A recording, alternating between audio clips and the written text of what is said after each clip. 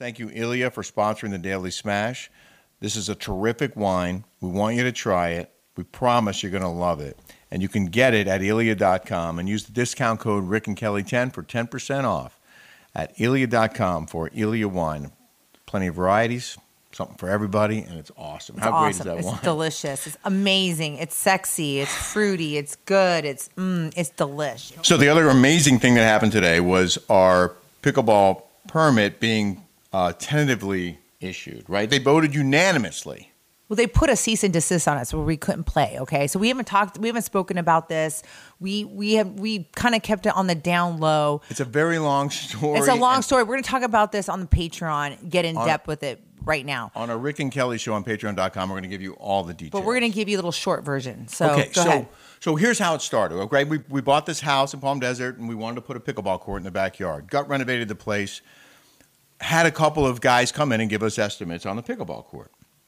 And Farendale Tennis Courts, the guy told us, I asked him, do I need a permit? Because I've never built a pickleball court before. And we needed permits for everything else, right? We needed permits for the footings for the roof, permits for parts of the pool remodel we did. So I said to the pickleball salesman, do I need a permit? And he said, nope, not unless you're putting in lights. And if you have a 10-set footback. Well, we knew what the setback was. But he said he knew the setback. So we trusted what Farendale Tennis Courts told us. Right. We believed them. But he was wrong. Because in the city of Palm Desert, you need a permit for any sport court. Basketball, tennis, pickleball. You need a permit. So we could have applied for a permit in March of last year. And I don't think anyone would have objected. And by the way, no one even knew what pickleball was really. Like it's just now really gotten big in the last year. Yeah. We were ahead of the curve. Right. So anyway, we paid a guy, whatever it was, $35,000 for the pickleball court was the price. And they built the court, and we don't have a permit because we didn't know we needed one. And Kelly's brother came to visit, and he and I played a late-night pickleball game, 10:30 at night. And we had a couple of drinks, and we were too loud. And I realize that now, but at the time, I had no idea I was bothering anyone. Our backyard neighbor lives right over the back wall, architect. His name's Gregory. Jeff Gregory. He's an architect, and he is probably you got to see his house. I don't know how he's an architect, but that's so in my opinion. And you guys would agree. He and I had already exchanged numbers. We knew each other, and so. But he was nosy. He was like tool time. He kept looking over and wanting to know every little intricacy that we were doing in the backyard. But what I didn't know is that night he had come home from the hospital with a brand new baby, his newborn baby. That night was his first night home, and her brother and I are making all kinds of noise in the backyard. So in that situation, the right thing to do would have been to call or text me and say, "Hey, I just got home from the hospital with a new baby. Can you keep it down?" We would have stopped the game right then and there. That would have been it. But instead, he called the cops. Called the cops. The cops came. I think it was the next morning. Then the neighbor Wait. Let me tell it wasn't cops. It was code enforcement. And they informed me that I needed a permit, and that started the process of trying to get a legal permit for the court. That guy, Jeff Gregory, who's an architect, he already has it in with the architect community. He knows that we didn't have a permit. He already knew we didn't have a... No, he already knew we didn't have a permit. Anyway, so the girl 2 houses down comes over with a bottle of wine, acting all nice. She's forcing her. Another day is here, and you're ready for it. What to wear? Check. Breakfast, lunch, and dinner? Check. Planning for what's next and how to save for it? That's where Bank of America can help. For your financial to-dos, Bank of America has experts ready to help get you closer to your goals. Get started at one of our local financial centers or 24/7 in our mobile banking app. Find a location near you at bankofamerica.com/talktous. What would you like the power to do? Mobile banking requires downloading the app and is only available for select devices. Message and data rates may apply. Bank of America NA, member FDIC.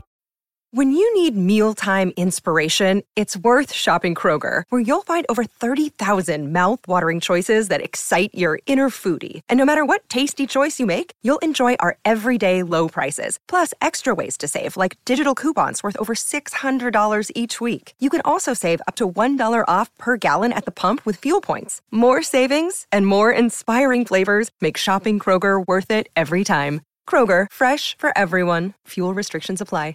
I told you guys this story before, if you guys follow me for a while.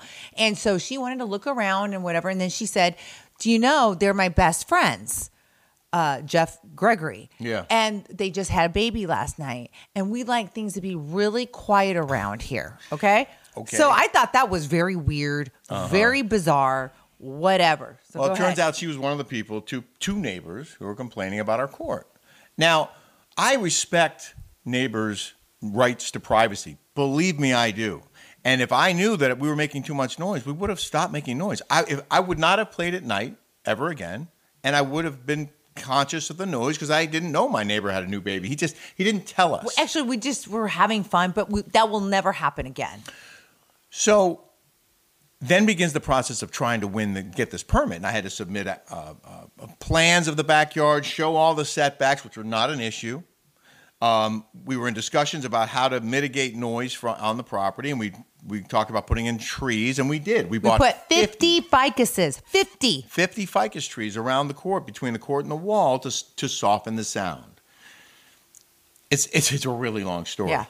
Eventually, the city calls and says, you need to do a decibel reading before we'll give you your permit, and you have 15 days to do it, and in the meantime, here's a cease and desist. Because the neighbor complained again, because we played pickleball again, and we still hadn't gotten a permit. I was waiting for the city to come to me. But that wasn't at night. We played during the day. Yeah, during the day. So they put it, the city puts a cease and desist. They complained again.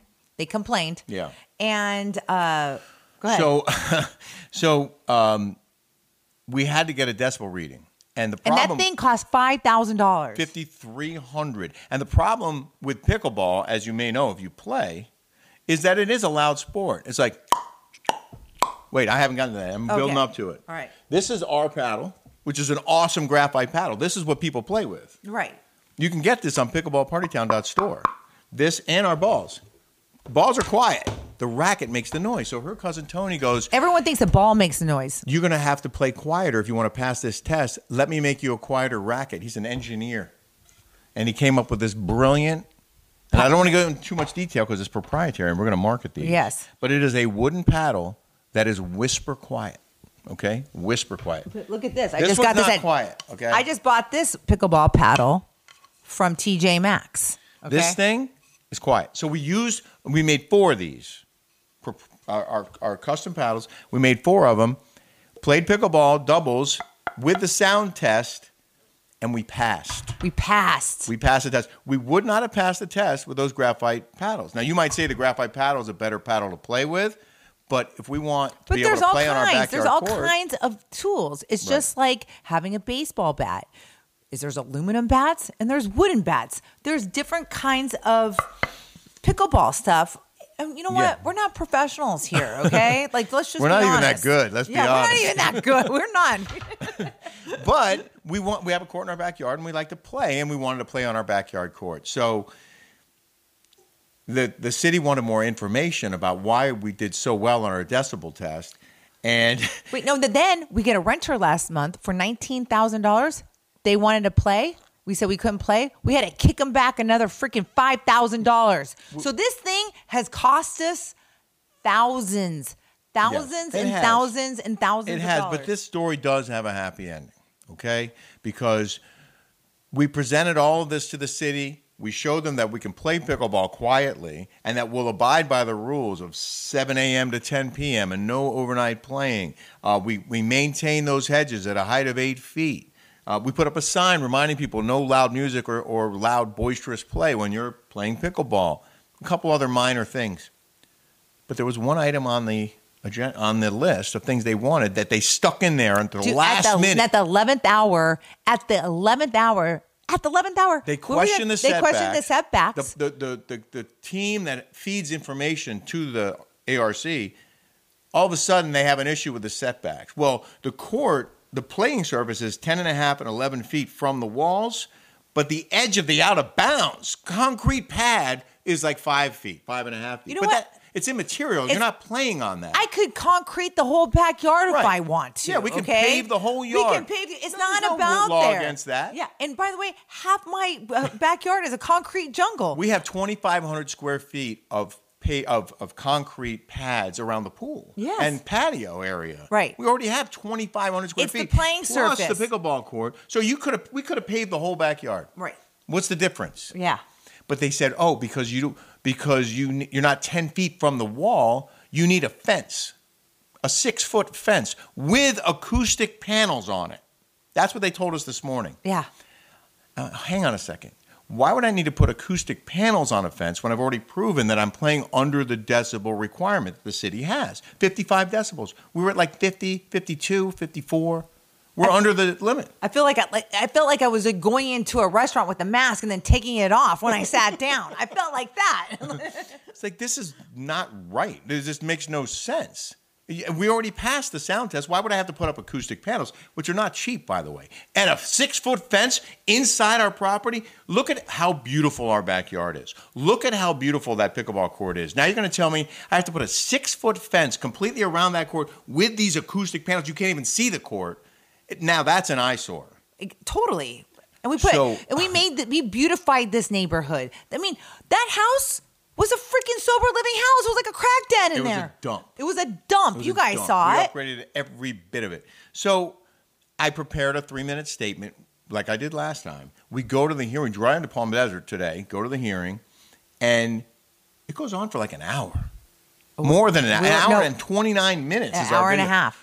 Over an hour and a half. But a lot of that was just them debating the fine print and is a fence a wall, and does a wall count as a fence? And then they really didn't about the height of the wall. So I said, well, can we have a three? Actually, I said that. You did. Okay. But I thought I made a good argument to the ARC about why we deserve to have this court and why we didn't need the fencing or the soundproofing. But when we got to the end of the meeting, they got into this minutia and they were saying, well, this might require a variance if we vote in favor of the court without a fence, because they weren't sure if the guidelines require a fence or not. And finally, I just said, and this is after an hour and a half, I said, how about this, guys? I will agree right now to build a 3-foot fence completely encircling the court. Then that answers your issue and your worry about whether or not this sport court needs to be fully fenced in. I'll put a 3-foot fence around it. I'll call the guy today, and we're done here. Oh, and by the way, I wanted a fence because I kept, when I was playing pickleball, they were going in the pool. It was so annoying. The balls are rolling in the pool. Yeah, they're rolling in the pool. Grass so I was like, because he didn't want to pay for the fence, let's just be honest. And I was like, yes, I got my fence. You got your fence. Yes. So after I said that, they voted unanimously to approve our court.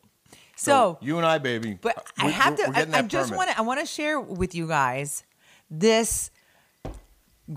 Jeffrey Gregory. Never trust a guy with two first names. It's like Talladega Nights, okay?